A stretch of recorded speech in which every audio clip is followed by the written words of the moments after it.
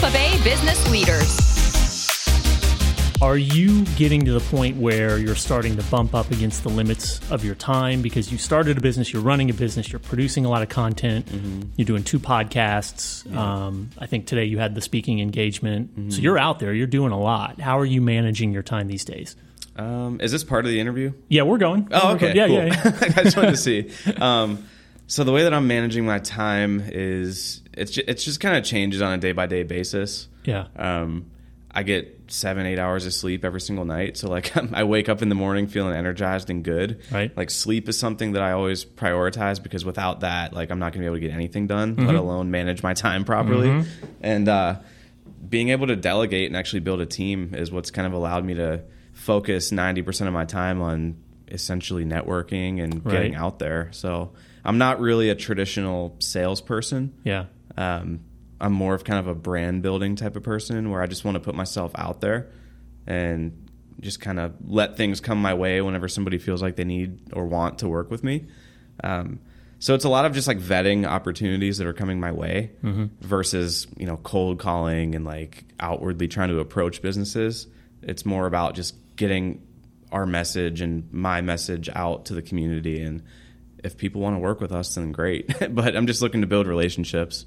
So well, that's kind of practicing what you preach, right? I mean, you're, they say eating your own dog food, but you're doing what you do for clients, essentially.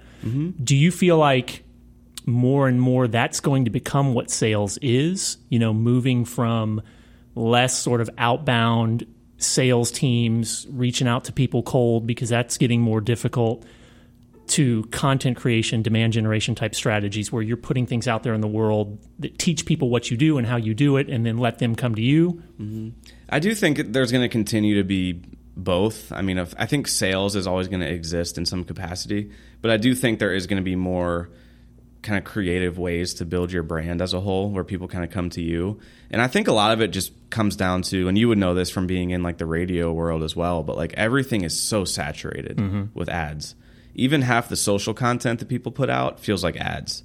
So I do think there's going to be more of like thought leadership and like educational type of content and drawing people in because like what you're putting out is so good and it's so quality that they're going to want to work with you.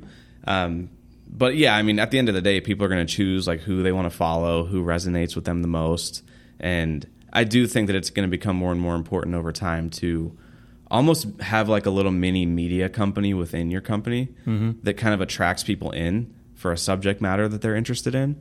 And then maybe if the chips fall properly for the way that you want them to, they'll reach out to you to actually form some kind of a business relationship or buy something or whatever it may be. Because people might discover me because of businessintampa.com, for example, because we posted about like something that's opening on Water Street in downtown or something like that. But then through a couple other conversations with me and just getting to know who I am, they'll see that Brick Media exists, and then that might make them curious.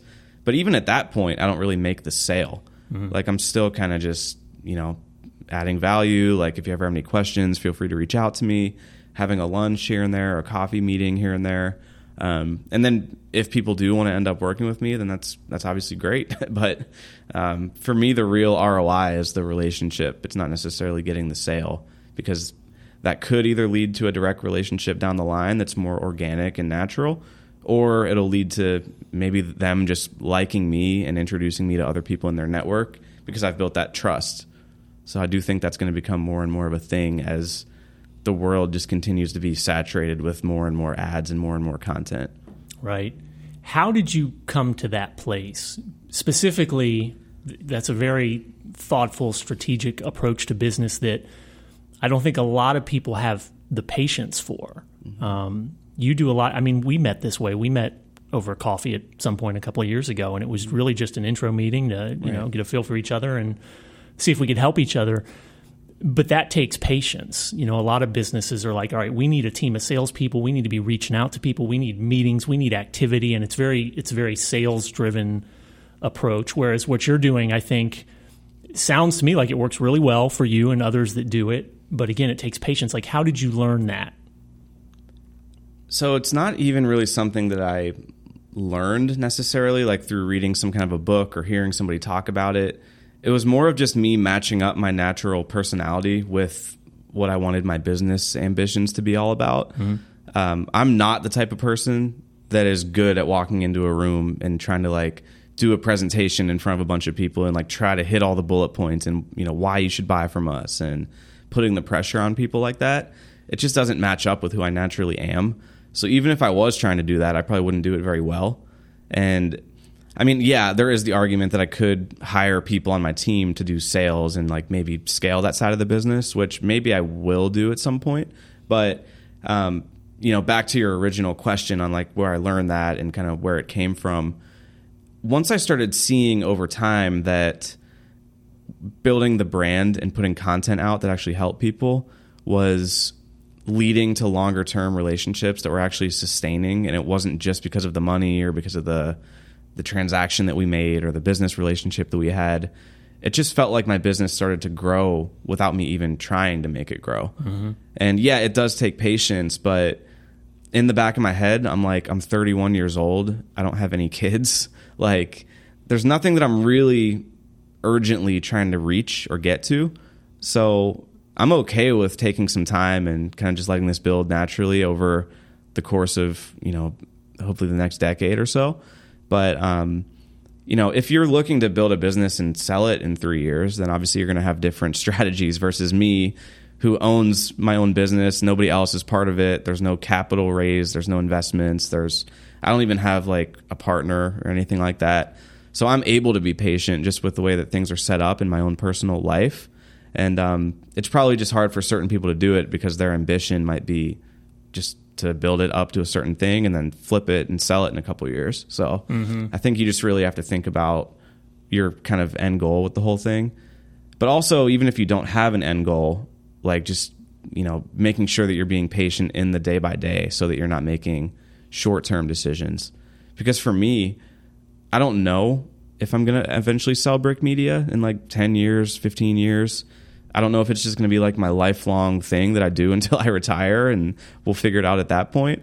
So I'm trying to remain open-minded about where I want it to go long-term, but in the day by day, not rushing anything, because like I don't have anything that I'm like, you know, I'm not like trying to sell it by 2025 and then like go move somewhere or like buy something. Like I have a very simple lifestyle, so I don't have crazy expenses where like I need to make a certain amount or I need to live in a certain neighborhood. So it allows me to be patient, but it just depends on each person and their business ambitions.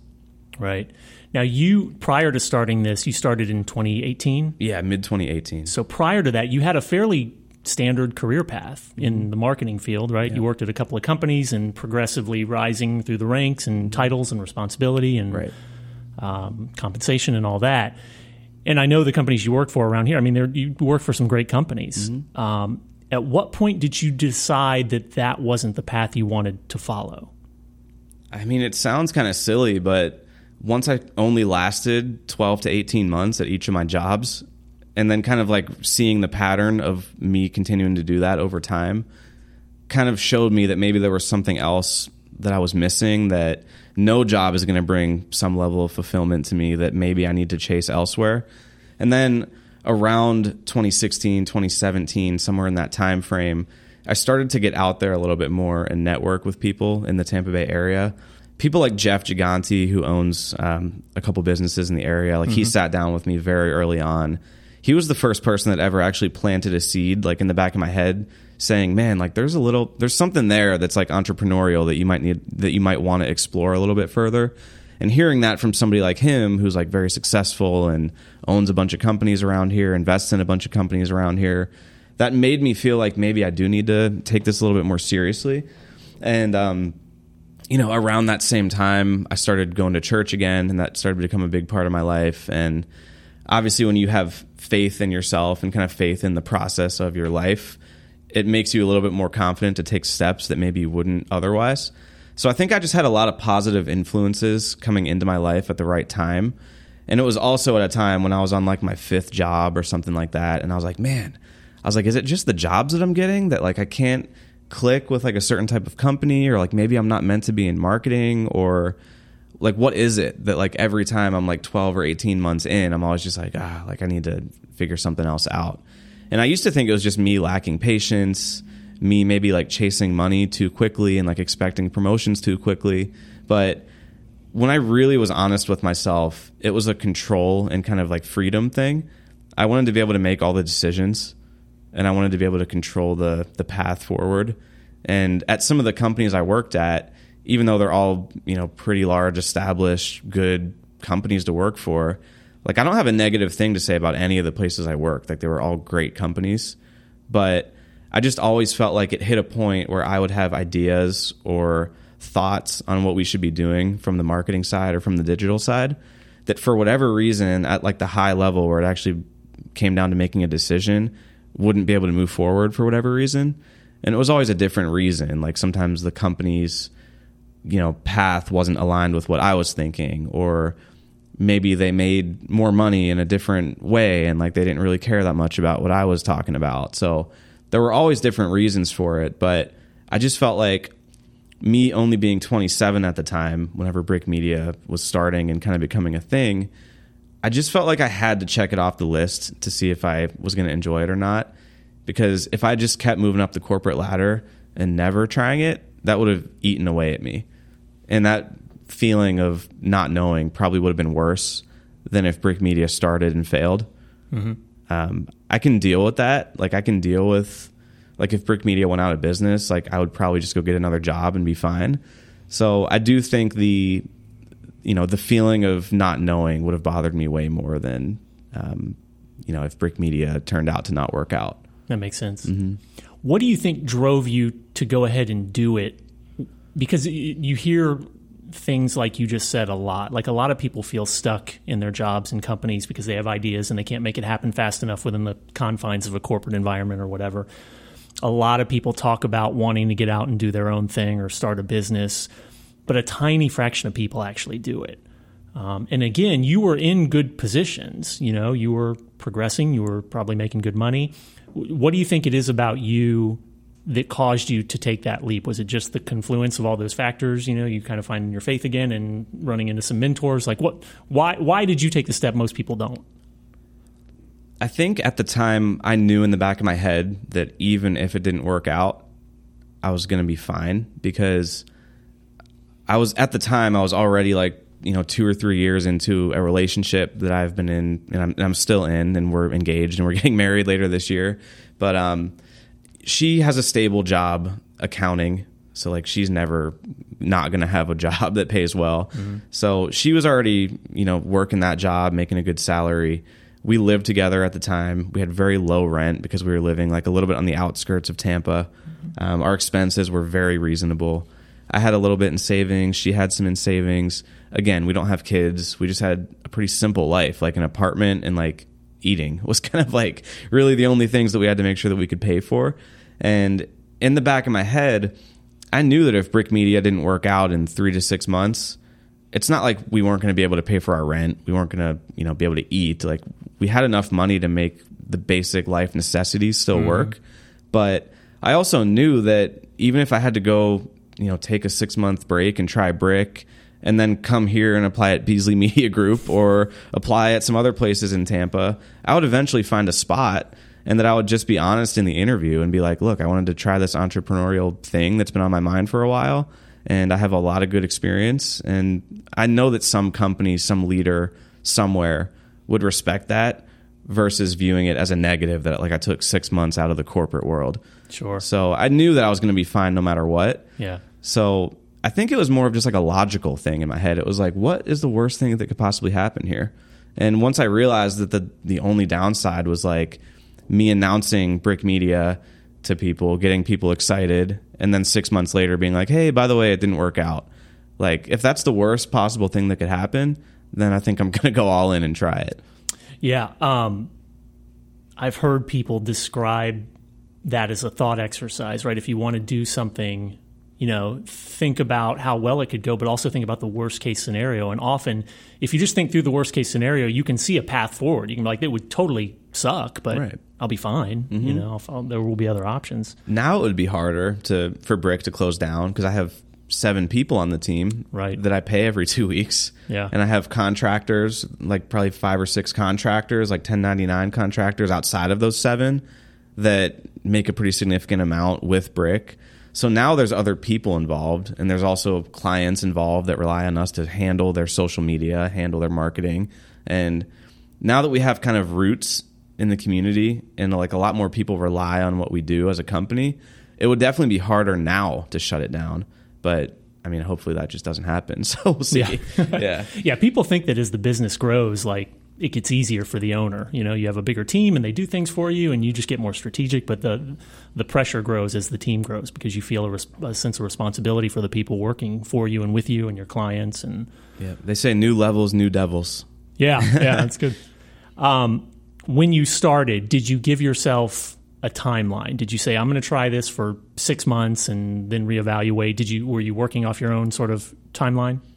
Yeah, I mean, the marketing world kind of quiets down for certain types of marketing quiet down around the holidays. I mean, of course, like retail and stuff gets, more and more important, but a lot of the types of clients that we work with are very corporate, tech, legal, insurance, companies that basically once Thanksgiving hits, you might as well just reach out to them in January because there's not a whole lot going on. But I quit my job on August 17th, I believe it was. So Brick Media's first like official week was like August 24th. So I figured I'd give myself from the end of August all the way until like Thanksgiving. And then, if I had to make a decision, I would just like think about it during the holidays. And then in January of 2019, I would figure out what my game plan was going to be going forward.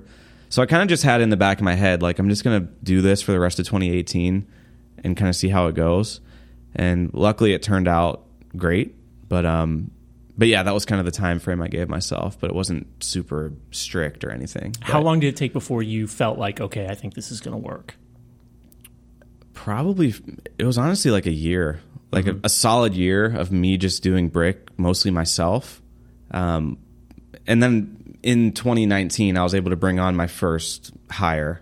And that's once I hired the first person and started to get a little bit of the workload off my plate and allowed myself to go out into the community more and do stuff like this that I'm doing now. I think that's when I saw the potential that, okay, I have enough revenue coming in. I have enough client relationships that are like strong and like they're going somewhere and they're not leaving anytime soon.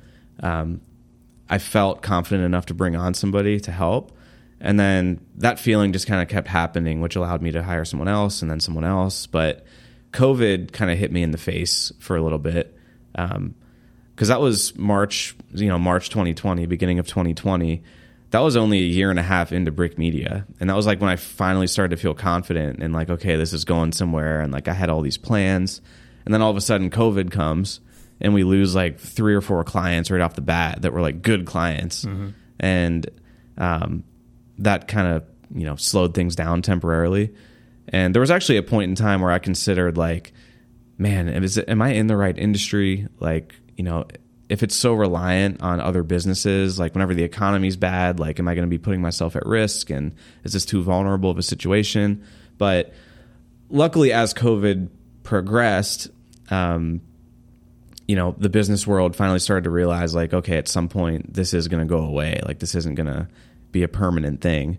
It was just that mass, anxiety and worry at the beginning of COVID that businesses were like, I'm cutting every expense that I don't need right now. And, marketing's always one of the first things to get cut. So we got dropped by a couple really good clients, like right when COVID started, like 2 or 3 months in. But then we started picking up more and more clients throughout 2020 because people realized the importance of a digital and social presence.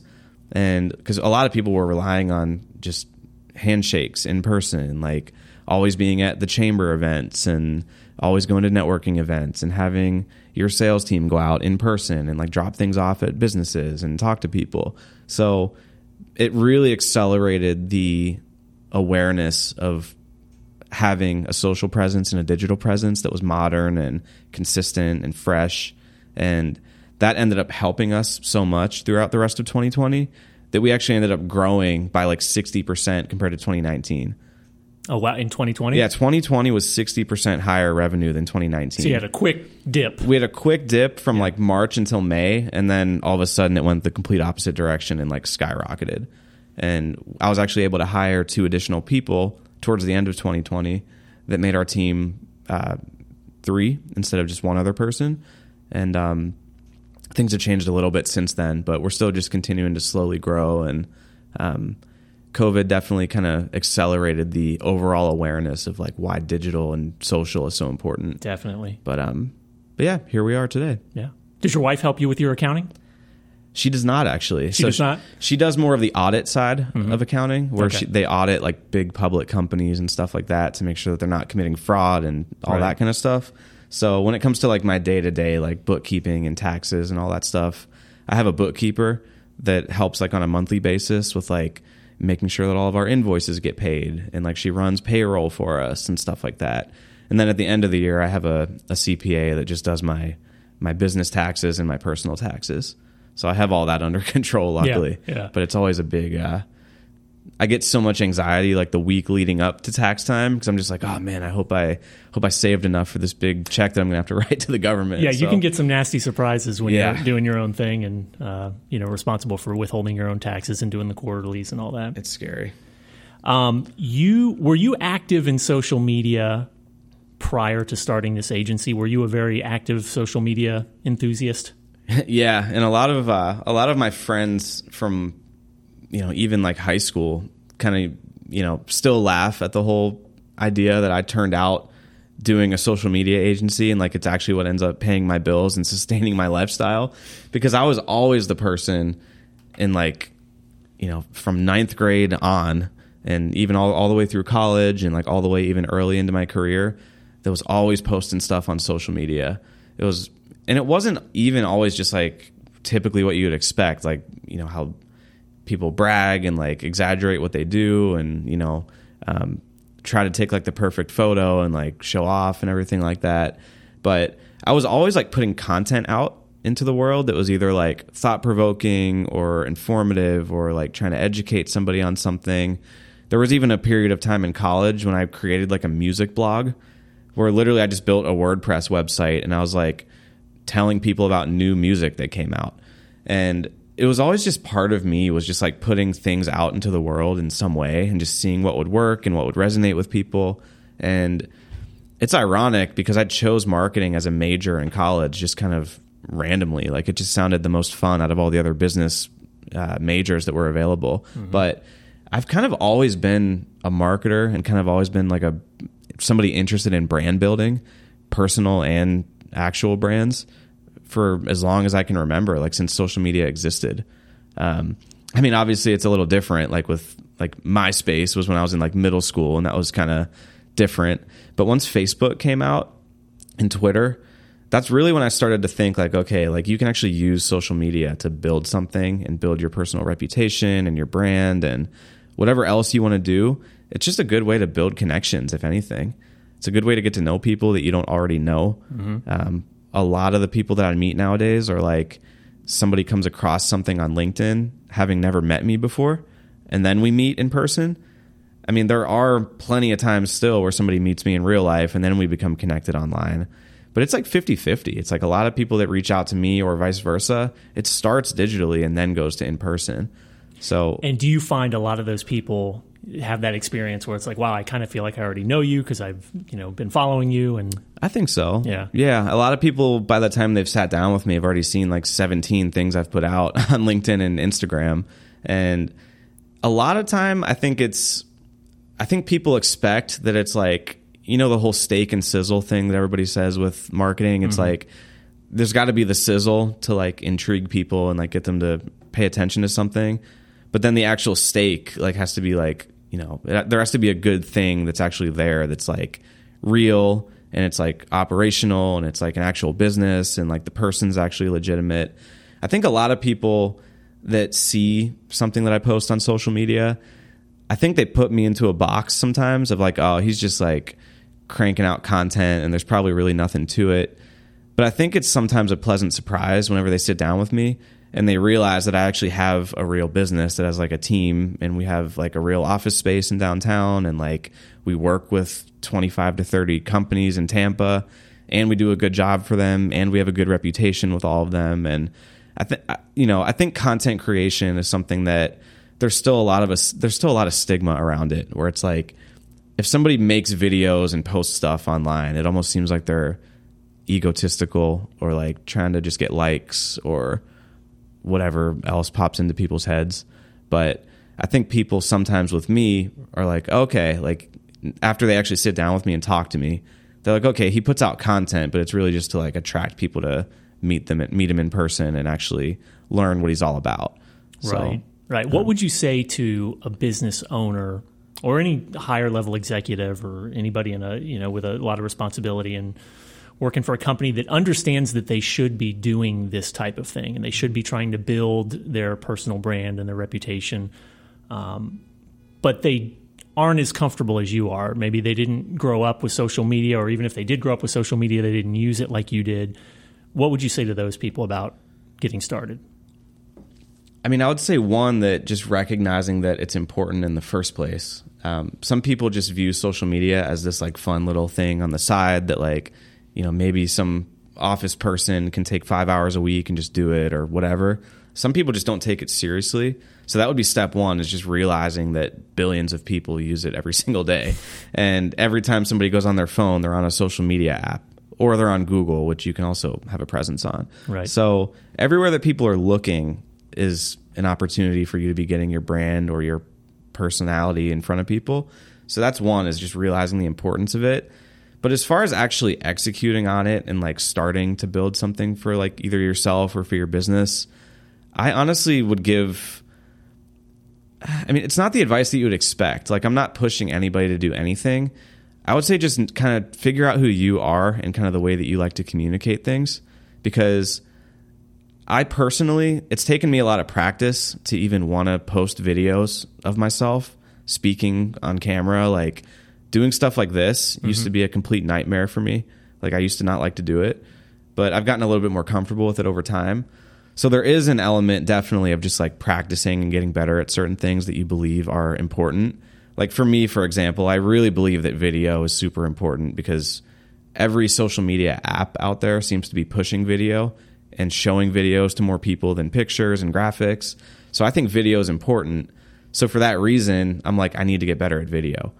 But if that wasn't the case, then I'd probably feel a lot more comfortable just writing all the time, because writing for me comes a lot more naturally to me.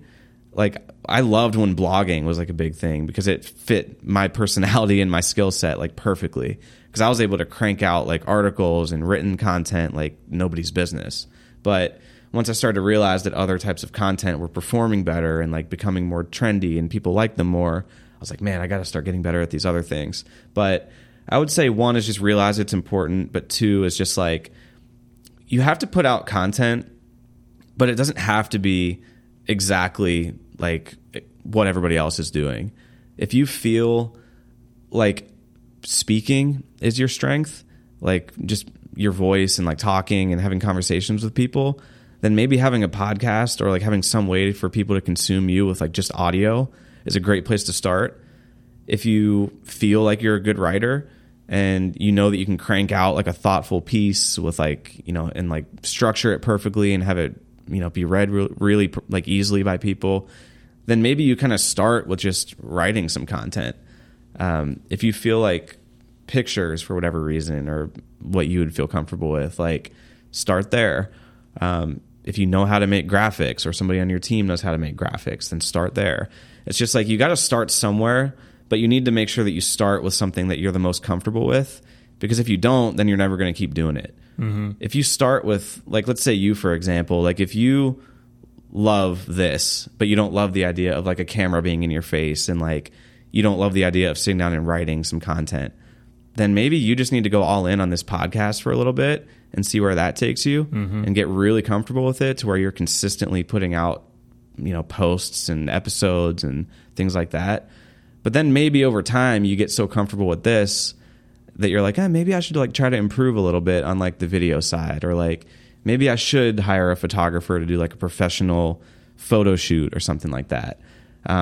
So it's just starting with something that you're comfortable with so that you at least build the habit of like putting out content, but then over time, just like introducing new ideas and trying new things. Because this video, audio, like I used to be not comfortable with it. I used to just love to like post a picture of like something that I was doing and then like write an article. But once I realized that social platforms were going away from static images and written stuff, I was like, I need to innovate and get better at video. Mm-hmm. So this isn't necessarily what I was born with, but I have practice to the point where I can at least function in an environment like this. So that would be probably what I would recommend. Okay. I noticed your agency, your company has done some work with Vayner Sports. Mm-hmm. Tell me about how that happened. That must have been, that's a big deal. Yeah. I mean, that specific relationship is really like the power of social media, like in a nutshell, because I've been following Gary Vaynerchuk, Vayner Media, kind of everything that he's been up to probably since like 2017, 2018, around the time that Brick started. Because obviously when you're looking to build, you know, a successful marketing agency, you look to other people that have also done the same thing. And I really like the way that Gary approaches things and the way that he puts things out. So I don't have like the crazy energy level that he has. So like it's not like I could ever be like him on camera or anything. But right.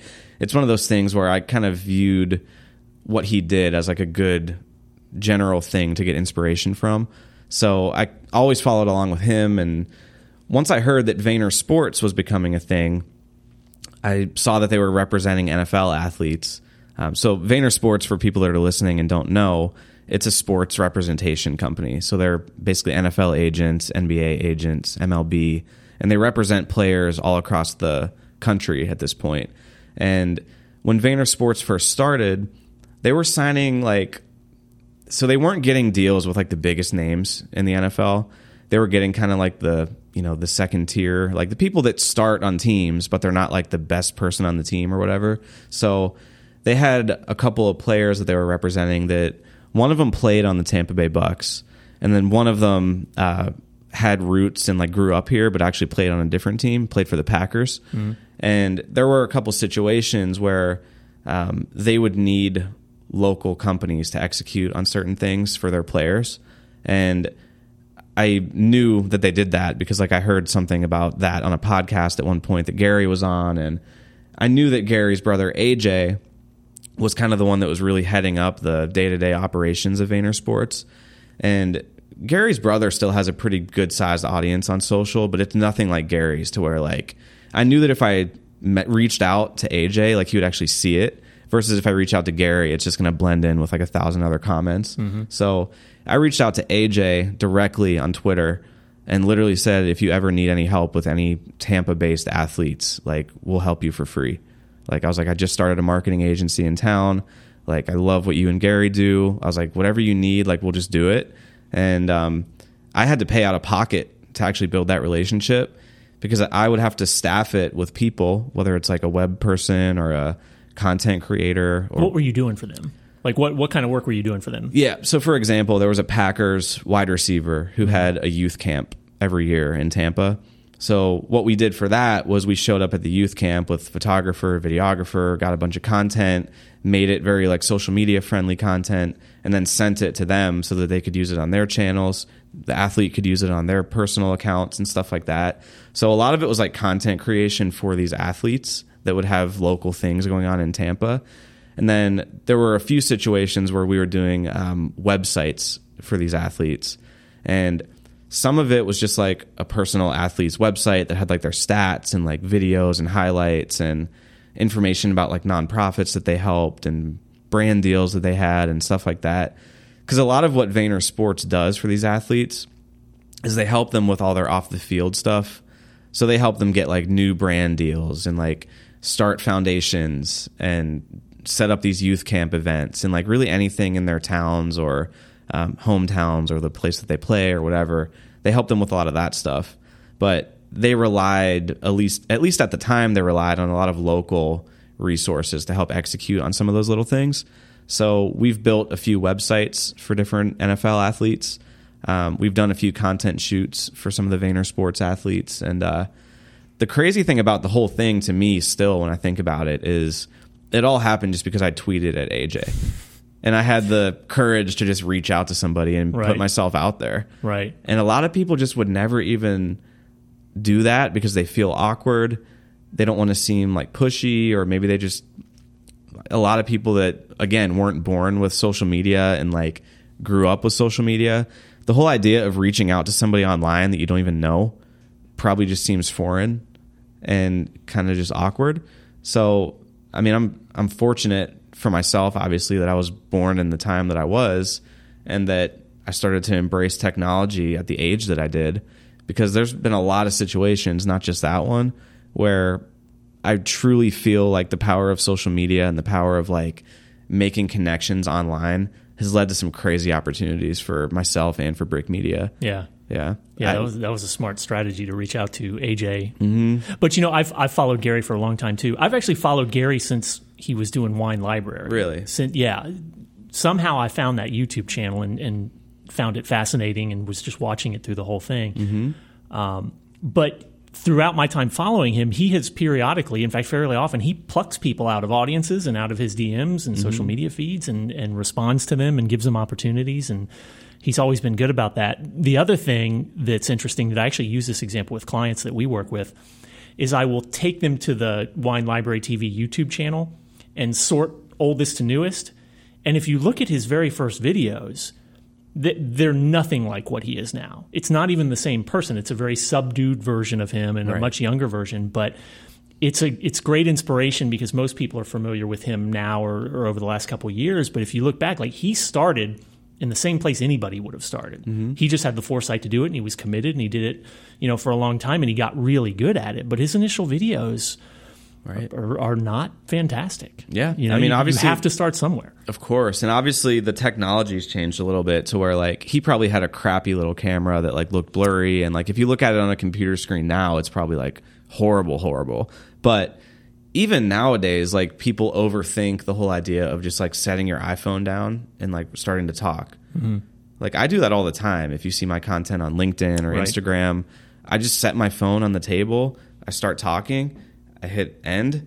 I might edit it like a tiny bit with like maybe subtitles, or like I'll put a header on top of it, or I'll make it look like it belongs on whatever platform it's supposed to go on.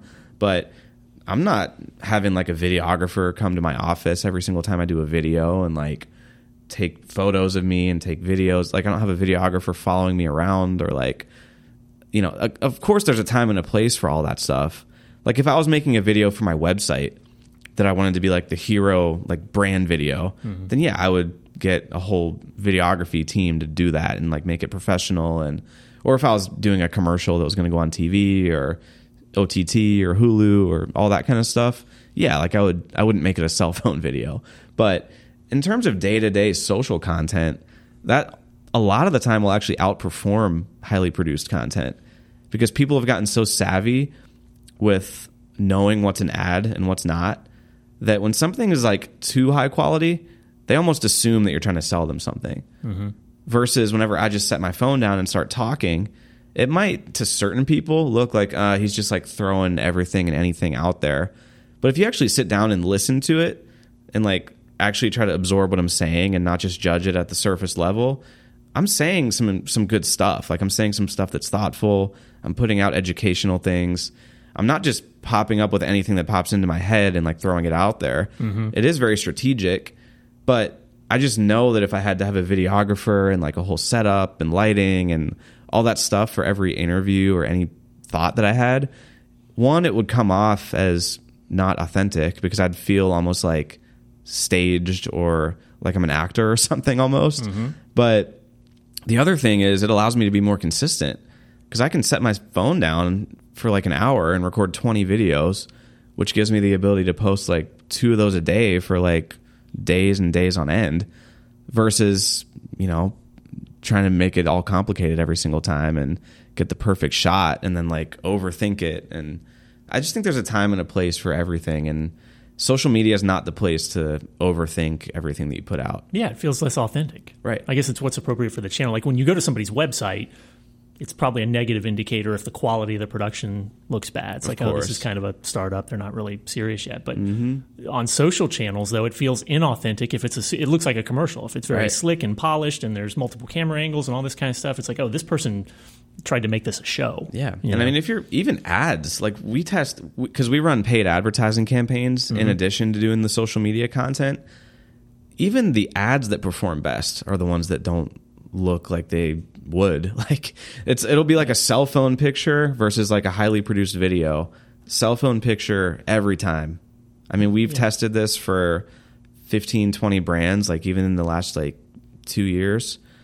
Every single time the raw, authentic looking content performs better. And a lot of the time it's like something that we quickly snapped with our phone, like when we were at the shoot, like just to test it. And a lot of the time, I would say most of the time, that outperforms the video that we spent 2 weeks editing and like, you know, making perfect. Right. So, right. Yeah. So you recently posted that March is your best month ever at Brick Media. What do you attribute that to? What's working? I think it's all the seeds I've been planting since 2018. I mean, a lot of the time, kind of like you were saying with Gary, with me, like with anybody that's kind of doing something and just like committing to it and having the patience to know that you're not going to reap the rewards of it like that week. I think it's a lot of that behavior that I've been doing over the last 3 or 4 years that some of those are finally starting to turn into something. And it's not forced. It's not like, I mean, yeah, occasionally I do like follow up with people and say like, hey, we talked a couple years ago, like how's everything going? Like I'm still nurturing those relationships over time, but it does seem like as time goes on and like, you know me, like you know that I post content like Monday through Friday, like multiple times a day, like all the time. So it's impossible if you're connected to me on a platform to not know what I'm up to. So it's a lot of that, but it's also a lot of just like, I think it's a lot of people realizing that, man, Jake sat down and talked to me in 2019 and like it's 2022 right now. And he literally never tried to sell me anything in 3 years. And then like the situation finally comes up where they need something that we do and they end up reaching out to us, but it's because I've built that trust with them over a long period of time. And I think it's just, I mean, the fact that it was the best month ever, I mean, sometimes that just happens because like the natural progression of like slowly building your business over time. But I do think 2022 is going to be by far our best year yet. And it's just because of all the relationships that have been kind of cultivated over the last 3-4 years. What's been harder than you expected about building this? A few things. I think setting expectations sometimes is a challenge with like the marketing agency world in general, because it's easy to get a client by exaggerating or by overselling, overpromising. But then 3 months in, the client realizes that, oh, like they just wanted my business and my check. So the hard part for me is like, I never want that to happen. So a lot of the time when I'm in, you know, a conversation about, hey, what does Brick Media do? Like, how can you help us? A lot of the time what people want is math, ROI, sales, revenue. That's the kind of talk they want to hear back from me. And once they realize that what we offer is more along the lines of branding and content and like building awareness with your audience and kind of getting your audience engaged over time, it's really like a long-term brand building type of thing that we offer. And that's been tough because there's a lot of business that I've missed out on because we are so focused on long-term. But at the end of the day, I like it more that way because then we end up working with the right types of clients that have the same mindset that we do. And they're okay with investing in something for multiple years and then eventually reaping the rewards of it versus, hey, run this ad campaign and get this many leads and get this much revenue like quickly. And we still do offer that. It's just not the core service that we're putting out into the world. It mostly just kind of complements everything else that we're doing. So for example, if we're running the social media for a law firm, they might also hire us to just run their ads as well so that they don't have to have multiple vendors that are all doing it. But it's usually just kind of something that we're adding on top of the social media. It's rare that we have clients where all we do for them is ads. And whenever we do have those clients, we make sure that they have a healthy enough budget level to where we feel the ads can actually make an impact on what they're trying to do. Versus if somebody comes to us and says, hey, we can spend like $1,000 a month on ads, and like, you know, part of it's going to go to a management fee, and then there's like $600 left over for, you know, actually running the ads. And like, we know that that's not going to do much. So I'll be very honest with those people and just say, hey, like, that's going to be a drop in the ocean. Like, you're not even going to show up a lot of the time. So right. That's been one hard thing, is just making sure that we're always over communicating what we do up front, and just knowing that that's going to lead to a lot of people saying no and like not wanting to work with us. But because like, I'm sure that if I talk to 10 people and kind of like oversold the whole revenue and ROI type of talk, I'm sure I could land 6 or 7 out of those 10. But with the way that I do it now, I over communicate up front that like, don't expect ROI from this, like especially in like a 3 to 6 month window, because social media is more about, you're going to build it over a long period of time. And then one day it's going to hit you like, oh man, like this is really working. And like, this is really driving a lot of organic business and a lot of trust and a lot of new people in my community. And like, it's going to naturally lead to sales, but it's going to take longer. And because I overset that expectation up front, I probably only end up getting 1 or 2 out of those 10 instead of 6 or 7. But those 1 or 2 stick with us for like years. Yeah, your retention's really good. Right. Right. Yeah, we have really strong retention with our clients because we're just working with the right people. And then the other thing that's been really tough for us has been, or for me personally rather, is just building the team and like structuring things, because I'm only 3.5 years into this. Mm-hmm. So I feel like we've gotten better at just getting clients and like getting new revenue and, you know, getting new relationships happening. But the learning curve for me over the past year or so, once I've had multiple employees on the team, is just figuring out like staffing needs, like how many people I need for what thing, who to assign to certain clients based on their skill set. Should this person manage this person? Should this person do this on their own, or should they do it collaboratively with someone else? Should this person be a W-2, or should this person be a freelancer? Like, what's my responsibility in this whole thing? Like, what do I delegate versus what don't I delegate? Those have been the harder things as we've gotten more and more clients, because the more clients you get, the more people you need to help fulfill on those things. And then making sure that I'm over communicating our brand internally to everybody that works for me, so that we're all moving in the same direction. And almost like I have people on my team now that are in meetings today, like while I'm sitting here doing this podcast interview with you, that I have all the confidence in the world are going to be saying the same thing that I would say in a meeting. All aligned on the story and the strategy and the narrative. Right. Yeah. And that only happens because I make sure that every week, multiple times a week, I'm like having one-on-one conversations with these people to make sure that they know how I would respond in a certain situation. And I make sure to still get in the weeds enough and like go into client meetings enough so that my team can just kind of observe the way that I would handle a certain question, or, you know, they learn kind of just through watching what I do and kind of how I pour into them. So, I kind of got off on a tangent there, but that's a good point. Those have been the challenges. Because I wanted to ask you about this too. So as you've grown, when you start a business, especially with your business, you were the face of the business. You brought the clients in. You worked with the clients, I'm sure, one-on-one for some period of time. Was it hard to transition to a point where now you're handing off clients day to day to people on your team, whereas a lot of these people probably came in because they wanted to work with you? It's like, hey, Jake, I see you everywhere. I want to do what you do. I believe in you. Right. Is it hard to then hand them off to somebody? Yeah, I mean, I think most business owners know in the back of their head that like the owner of this can't help me day to day. Like, I don't think people would hire VaynerMedia thinking like Gary Vee is going to be their account manager. So I think once people realize, and it's kind of out there enough that you actually do have a team, I think most people come to us with that expectation that like, okay, Jake's not my point of contact here.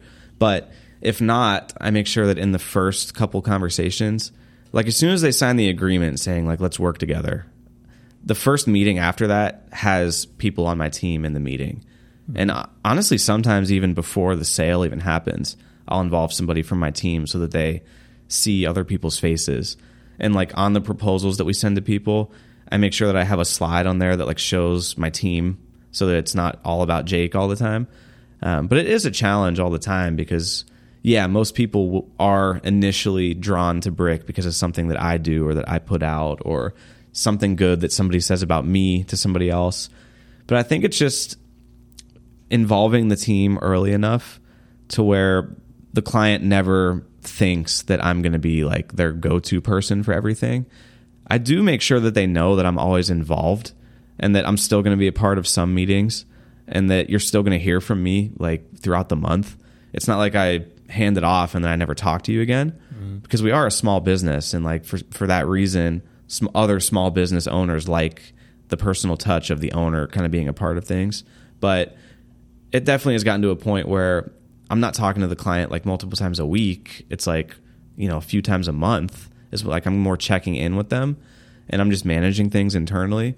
But, it's just building a team and making sure that you're training your people to essentially do what you would do in certain situations. But yeah, it's a tough transition, just having the ability to let go and like trust that other people are going to make things happen. Yeah.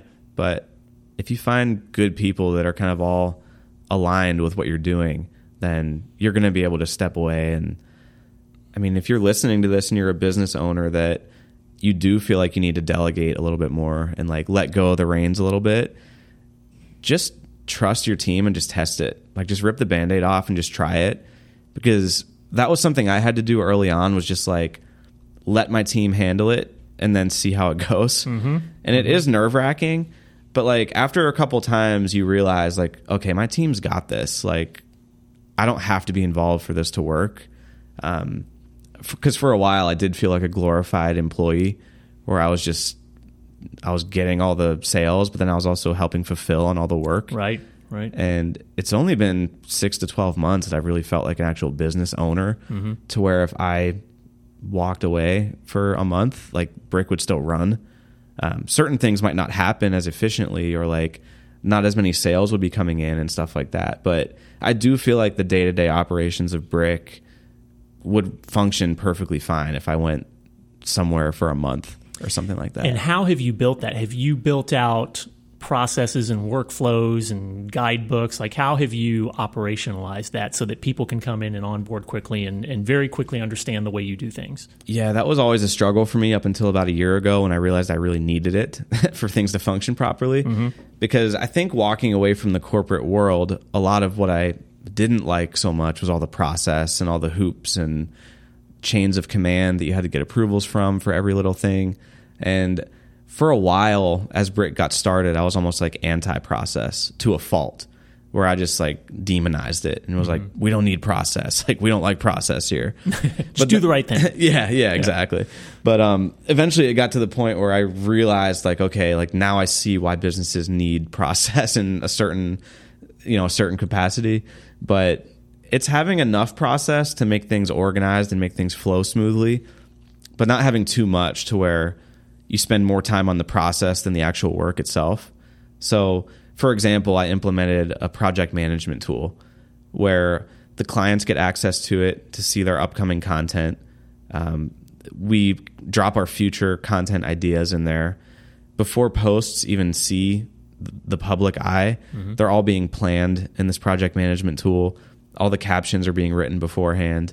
All the assets that we take, whether it's videos, photos, make graphics, all that's being dumped into this platform, and it's all in one place, and it's all categorized by team member, by client, by whoever should have access to what thing. And anybody could go into that platform for the first time and see like, okay, like let's say somebody on my team has to quit their job and like go work somewhere else. Somebody else would easily be able to go into Monday.com, see everything that person had access to, see how it's all laid out. And I have a couple training videos that I've recorded, like showing people how to use it. And all they would have to do is watch those videos, like 3 videos that I made, go into the platform, and they would be on their way in a couple days. So you use Monday.com? I do use Monday.com. Any other tools like that you would recommend that have been important for you as you've grown? Yeah, we use Slack to internally communicate with each other. That's been really nice for kind of day-to-day communication. we still are trying to figure out our way with like putting things in Slack versus like texting certain things versus emailing certain things, so that we all know like what types of communication should be in Slack versus what should be in email, and trying to get away from text just to not drive everybody crazy on their personal phones. But Slack's been really good for kind of just like ongoing team collaboration. We use Canva for content creation a lot of the time, at least. There's certain things that you still have to do in Adobe products and stuff like that. But a lot of the day-to-day content creation happens in Canva, because you can upload all your assets to it. You can edit everything in there. Canva's no longer like a very basic graphic design tool. Like, it is becoming more advanced over time, and you can make some really nice things in it. And it allows you to do things a lot more quickly, and your whole team can have access to it. And what's amazing for starting points on things, like if you just want to create a graphic for something, you can go on there and just get a million different ideas and customize it. It's really a pretty impressive tool. Oh, it's great. Yeah, there's like thousands of templates in there. So they used to not be so advanced. Like, they used to only have like 10 templates for like a certain type of thing. So you would go on social media and be able to tell like who was using Canva just because you would recognize the templates. Yeah. But there's like thousands of things on there now. And if you customize things enough using Canva, nobody will ever know if it was made in Canva or if it was made in Adobe.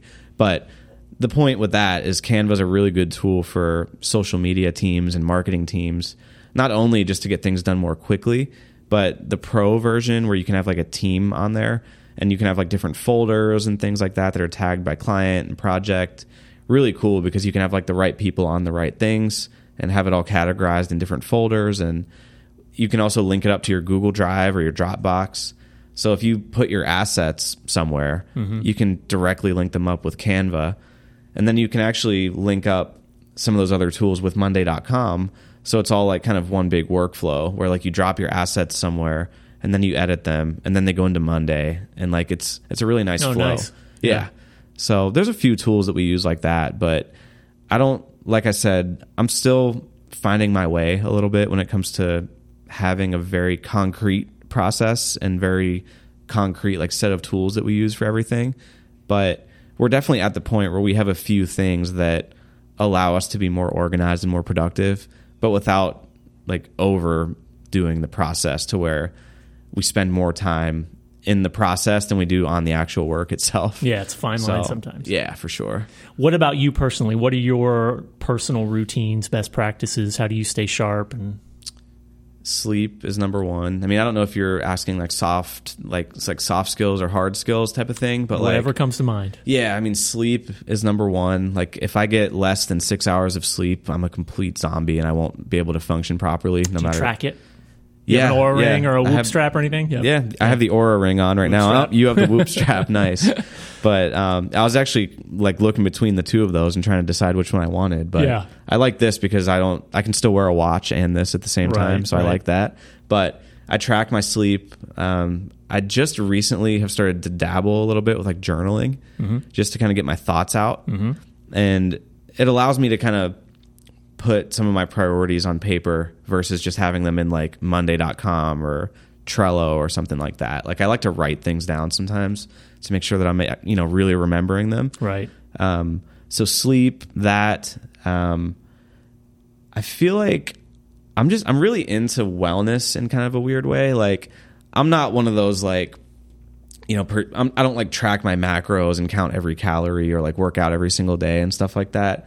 But I am really interested in like little ways that I can optimize like my health and wellness in a way that's going to help make me more sharp and more energetic. So I recently got into running.